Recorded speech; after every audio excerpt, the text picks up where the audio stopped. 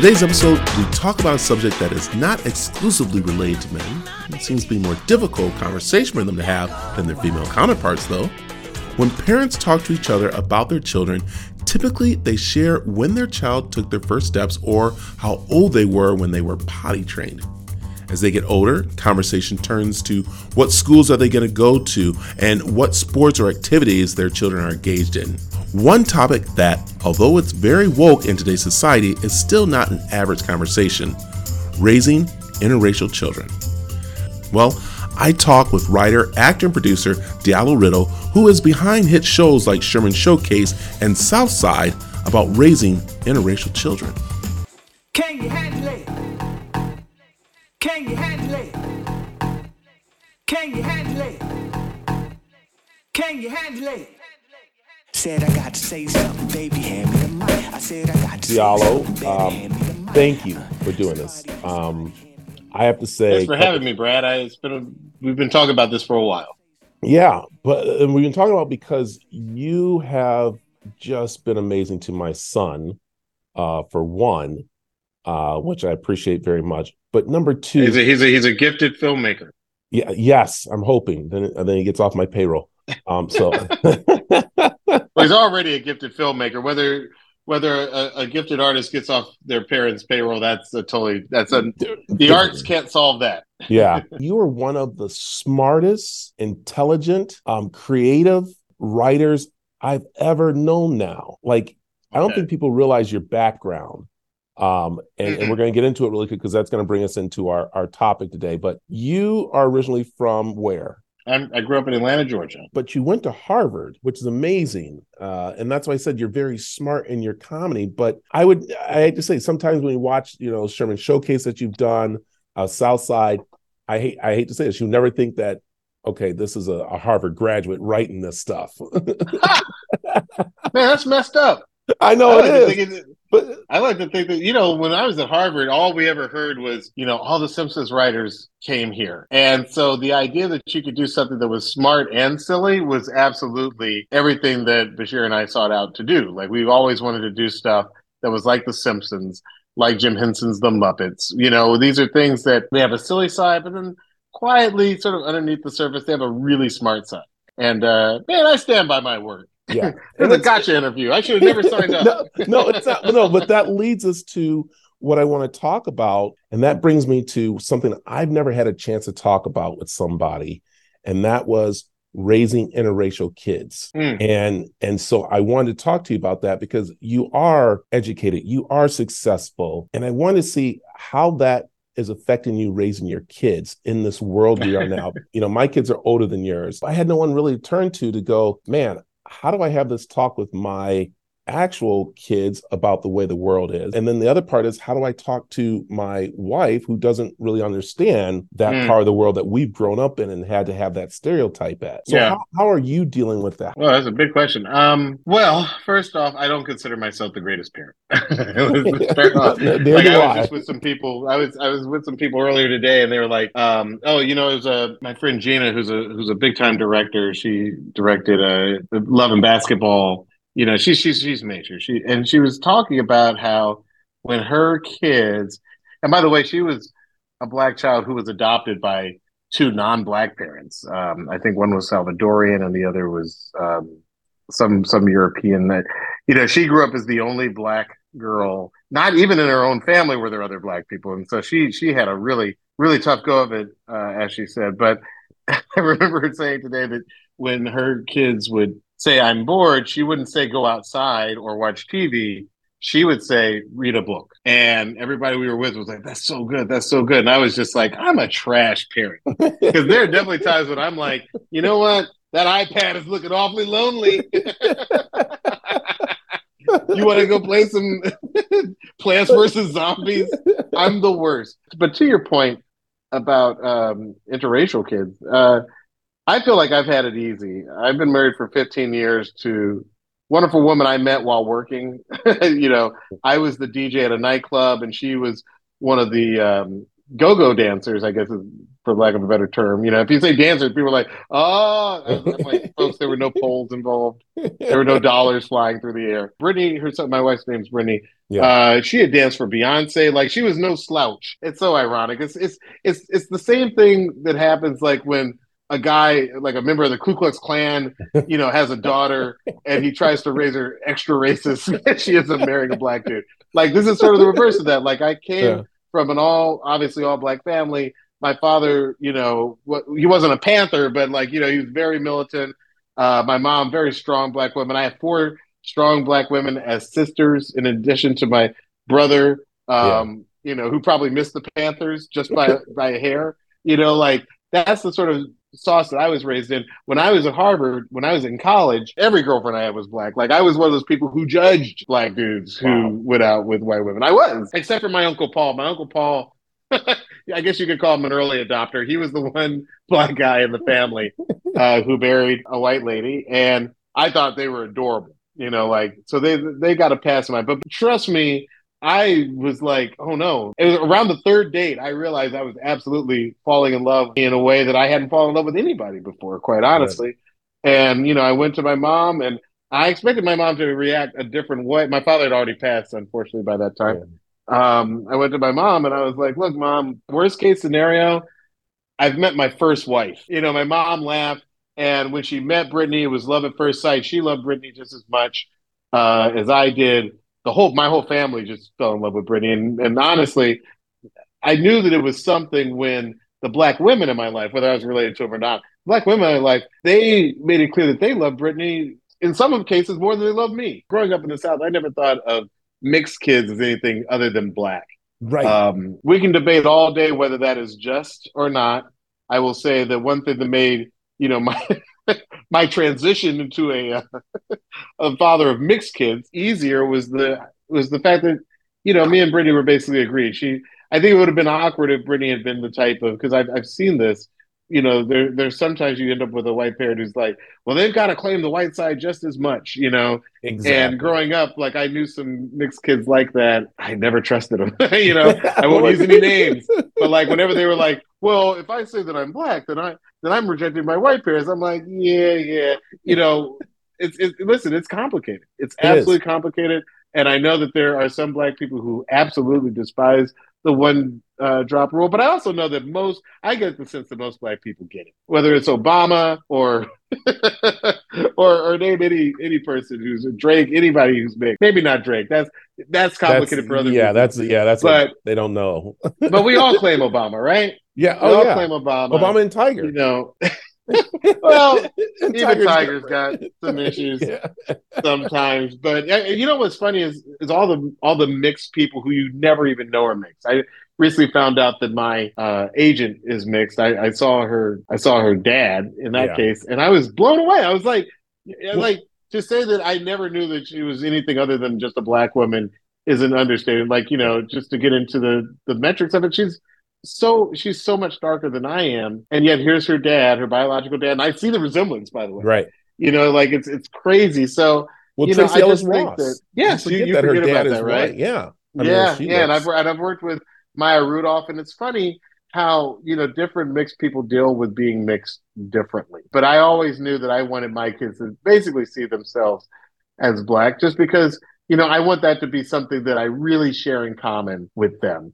And again, not just to bring it back to my wife, because these children are the manifestations of our love. It's amazing to me. I've been married for 15 years. I've never felt challenged on something. You know what I mean? Yeah. She's never punched back. Well, and I just feel like that would have sent me all kinds of out of my head, because I do come from this super proud to be black family, but I feel like if anything, she has always been listening and observing, and always been like more than willing to support me in supporting them in their identity, not rejecting their wonderful grandparents, my in-laws, and the extended family on that side, but in reinforcing the black side of it. And now I think what gets interesting is when you get into the minutia of it, the nuance. For example, right now, my oldest kid, he doesn't like the hair on the back of his neck. He thinks it makes it look like a mullet. I don't know that I can take him to the same barber shop that I go to. You know what I mean? Like, And if I have to take them to a non-black barbershop, then suddenly I don't know what the fuck I'm doing. Like, Yeah. let me be very clear. Well, Like, I have no clue. Like, I was like, do we go to Supercuts? Like, I don't know. yeah. Like, So you know. that's the thing with Tanner, with, kind of interesting. You're talking about a haircut, is that I did take him to a black barber and he was like, I don't do this. Yeah, we ain't doing this, Dad. But we ain't doing this, Dad. We mom, let's go to Supercuts. Let's go to somewhere else. But, I never forced the black culture on them. I grew up in all black, family too and everything. And so that's why I was wondering where the kids started to find their own way. And I got lost a little because my daughter at one time was saying she was white. And I thought it was a joke, that she was just doing that in school to Olivia, that she's so far from that. That must have been a period in her life. I can't even imagine. Even to the point where her mother's part Irish, she was actually going to go and go to the Olympics as an Irish bobsledder. Part of this does sound like Olivia, because she's such a quirky, wonderful person. Yeah. That part of this sounds absolutely like her. But I feel like she's like, at least from what I've seen on social media, she's so proudly like in defense of all these marginalized groups that I can't even imagine her walking around saying, "I'm Irish." So yeah. Did she practice her brogue?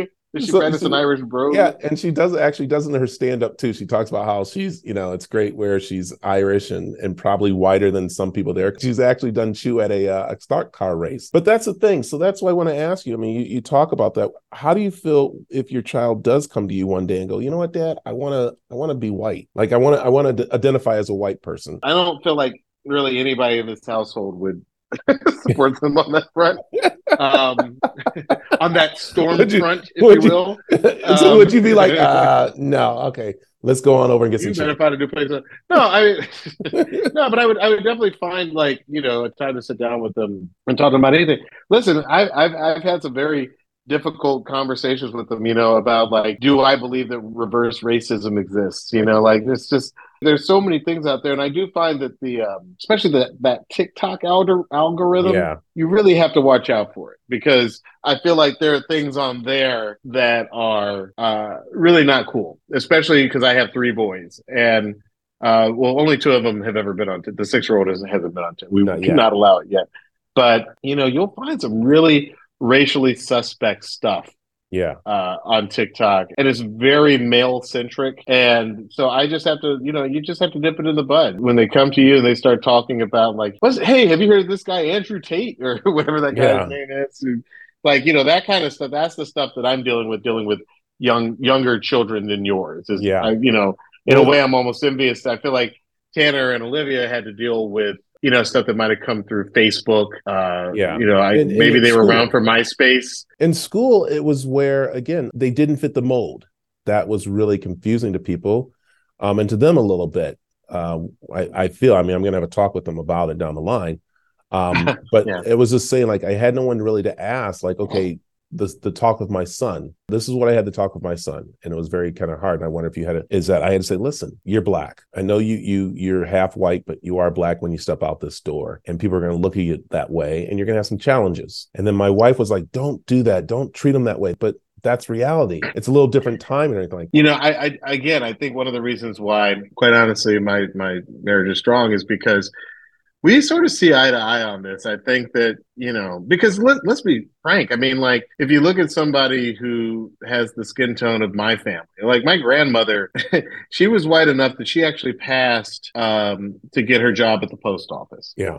When my paternal grandmother died, she was actually so fair-skinned that she was actually briefly buried at Forest Lawn Cemetery. And then they found out that she was black, and they told the family, we're going to have to dig her up and move her somewhere else. And they did. This is like the 1940s or 50s, like that. I mean, like, so even in death, the races had to be segregated. You know what I mean? I told that to my middle kid just last night. He couldn't believe that people could be so bigoted. But, it's the 40s and 50s in Los Angeles, and a lot of it doesn't sound much different than the Deep South. I say all that just to say that most black people, whether they have what they would call 2 black parents or not, most of us have something else in us. You know what I mean? So if we all walked around constantly saying, well, my grandmother was probably mixed, so I'm whatever, do the math, folks. It's 1/16 white. Like, like I think that it's okay to tell mixed kids that you are black because honestly, I think it helps our numbers from a practical point of view. And it brings more people to the party. You know what I mean? Like, Yeah. but you know what? In any culture where they've tried to establish a sort of like a mid class, a I won't use the term that they would have probably used for it, but like sort of like an in between class of people. Hmm. It's been lame. It's been really whack because I feel like those people tend to gravitate towards the white side, towards the power Yeah. in society, and I think that it's actually been good for our society that we take in those that are mixed who want to be over here. Yeah. And that's what I think is actually interesting. Sometimes is that I feel like with a lot of mixed people, you get sort of the extremes. Like you get like you know, people who are really militant or really not militant. And I think what I'm trying to do is help raise my kids with sort of like a healthy sort of like I'm proud to be black, but I'm also here to make friends with every race, every sexuality, every non-binary gender, whatever you want to call it. Like I just want them to enjoy life, be intelligent, be focused on whatever makes them happy, and hopefully they'll be able to do it for a day job. Yeah. I always say just whatever you would do for free, try and make it your job, and then you'll be extra happy. There it is right there. I just feel like that is that. I'm doing the best I can, and it's tough sometimes because unfortunately, my parents are not around anymore, so I can't ask them a lot of stuff that I wish I could ask them now. Yeah. Unfortunately, Dad passed before I even met Brittany, and Mom passed when I think one of my kids was probably 6, and the other one was 4 at the time. Yeah. They're not as many people as I feel like I can just naturally turn to and ask for advice to. So I'm winging it, but I like to think that they're doing good. I like to think that they're happy. They're taken care of and provided for now. And I just try and raise them with the morals and the values that I have. Yeah. I like that. So, and that's the thing. I think I hopefully with mine, I was able to do that. Definitely with the help of their mother, which dude, you've done so good. You've done so good. I'm gonna keep saying it because I came by way of your kids 2 totally different ways. I met Tanner on set when I was on Marlon. I played Stevie, his best friend, and I had no idea that kid, in my scene, I would end up hiring as an assistant, loving his work as a director. So he's just super cool. And then Olivia just came in and auditioned for a part on our Chicago show, Southside, and crushed it. And she was so good in her scene that we brought her back in season 2, for many scenes, many episodes. So it's just funny to me that I met both of your kids separately. Yeah. And then I feel like, and then you and I became sort of like Instagram friends. And then I did get to meet your family when I was out there for a little bit. And that's why, it just struck me that, that again, you are very well educated. Your wife is keeping you grounded. The kids absolutely are growing up and amazing. And that's why I just wondered about, again, raising the interracial kids in the world that we're in now, and wondering if I did a good job, which I'm going to ask them. I'm actually they're going to be on a podcast of what things men don't talk about, and that's they don't ask their kids how'd I do. So that might be one everyone needs to tune into.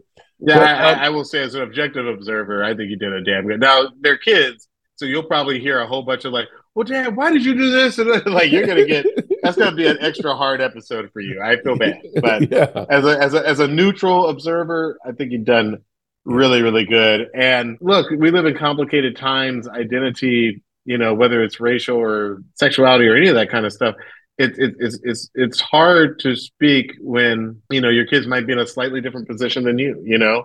So. In my household, black was just a default setting by default. Sometimes I'm the odd man out. You know what I mean? But at the same time, like I feel like we live in a different time. Like in other words, my task is probably easier than yours. And Lord knows that raising an interracial child in the 70s would be harder than what the Perrys probably went through. You know what I mean? Yeah, because I think there were fewer people that like now we have. You can point to an Obama or a Maya Rudolph or a Rashida Jones or, there's so many Patrick Mahomes. Half of the NFL and NBA now are mixed. There's so many people you can point to. Yeah.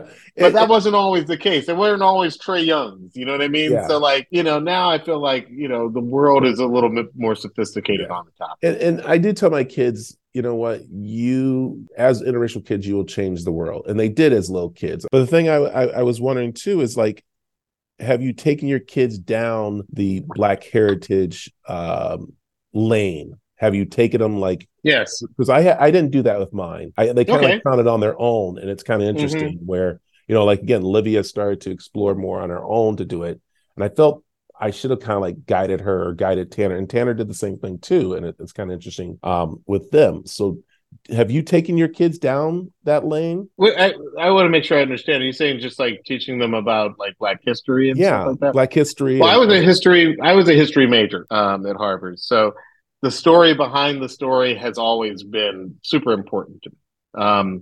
In fact, when I look over their, like what they're reading in English and what they're learning in history, I always try to make sure they are getting sort of because it's very easy, and if you're just learning history from the textbooks, it's very easy to go from Nebuchadnezzar through, the Egypt and then into Greek and Roman, and then you're into the Germanic period, and then you're in England, and now you're the war between, the wars between England and France, and now here comes America, and it's very easy to follow that line. I mean, like, besides the fact that I want to make sure that they understand what was going on simultaneously in places like China and India, I want them to know about Mali, and Timbuktu. I want them to know about Ethiopia, because that's the story of human beings on this planet, and some of those human beings look, more like us. So I am there to try and guide them somewhat. One thing I don't want to do is brainwash them, and that's sort of across the board. I made a pact with myself very early on that I was like, I'm not going to tell my kids that all the best music came out. Oh, it just so happens that the best music that ever came out during my teenage years. Like, it's one of my pet peeves that people are so in love with the music that came out in their teenage and early 20 years that at some point they become closed off to new ideas and new rhythms and new sounds. So I was like, I'm going to let my kids inform me what's cool, because that's something that I want to have in common with them. And I'm not going to drag them to my music. I'm going to go to theirs, maybe kicking and screaming, but I'm going to go to theirs. And it's like that sort of across the board. Like, I want to make sure that they're aware of things, but I truthfully, I don't want to indoctrinate them so that they share all the same views as mine. I mean, like, there are some things that I think are pretty obvious or immutable, or there's some things that I think we should all have in common just as people. Right. You know what I mean? Like I said, I'm not going to let them go off and like become anti-Semitic or Islamophobic or whatever. I'm going to regulate some things, but I also want them to have their own opinions. We were talking earlier, like, if they came to me and said that they were white, I'd be like, well, you need to look at me in the mirror, because I'm in there, brother. But I'd also have a calm discussion with them. This more turned into about fatherhood, I think, and raising the kids. I think so. I think that ultimately, whether you're raising interracial kids or monoracial kids, you are raising kids, and I think that that's something that all of us fathers probably have a lot in common. Yeah. Well, like I said, I'm talking to one of the smartest, funniest, and creative guys I've come across and following stuff. And I love that you DJ, that people could find out about that, but also your music podcast. That's really cool. I have a music podcast. Yeah. It's called One Song. It's called One Song. Every episode we break down one song. We talk about the historical context it was made, who was in the studio making it. We break down the keyboards, the drums, the bass guitar, the horns, whatever's in there. And then we talk about the influence that it had on music and musical genres going forward. And by the way, one thing that I love about it is that we will tackle all kinds of songs, whether it's Amy Winehouse to Stevie Wonder. We talk about Daft Punk, and we could talk about the Notorious B.I.G., and we will also talk about Fleetwood Mac along the way. So it's hosted by myself and this guy named Luxury. He sort of blew up on TikTok, also talking about music. People knew I liked music. Kevin Hart put us together, and now we have one song. You can download it wherever you get your podcast. Diallo, man, thank you. I appreciate you. I appreciate what you're doing for my children. Thank you, man. I appreciate this, the comedy, the writing, everything you're doing, man. So thanks for talking with me. Thank you for having me, and shout out to all the Perrys. They are definitely the next iteration of the Wayanses. Watch out. I hope so. All right. Thanks. All right, man. Thanks for listening. Be sure to give the show a rating and don't forget to subscribe.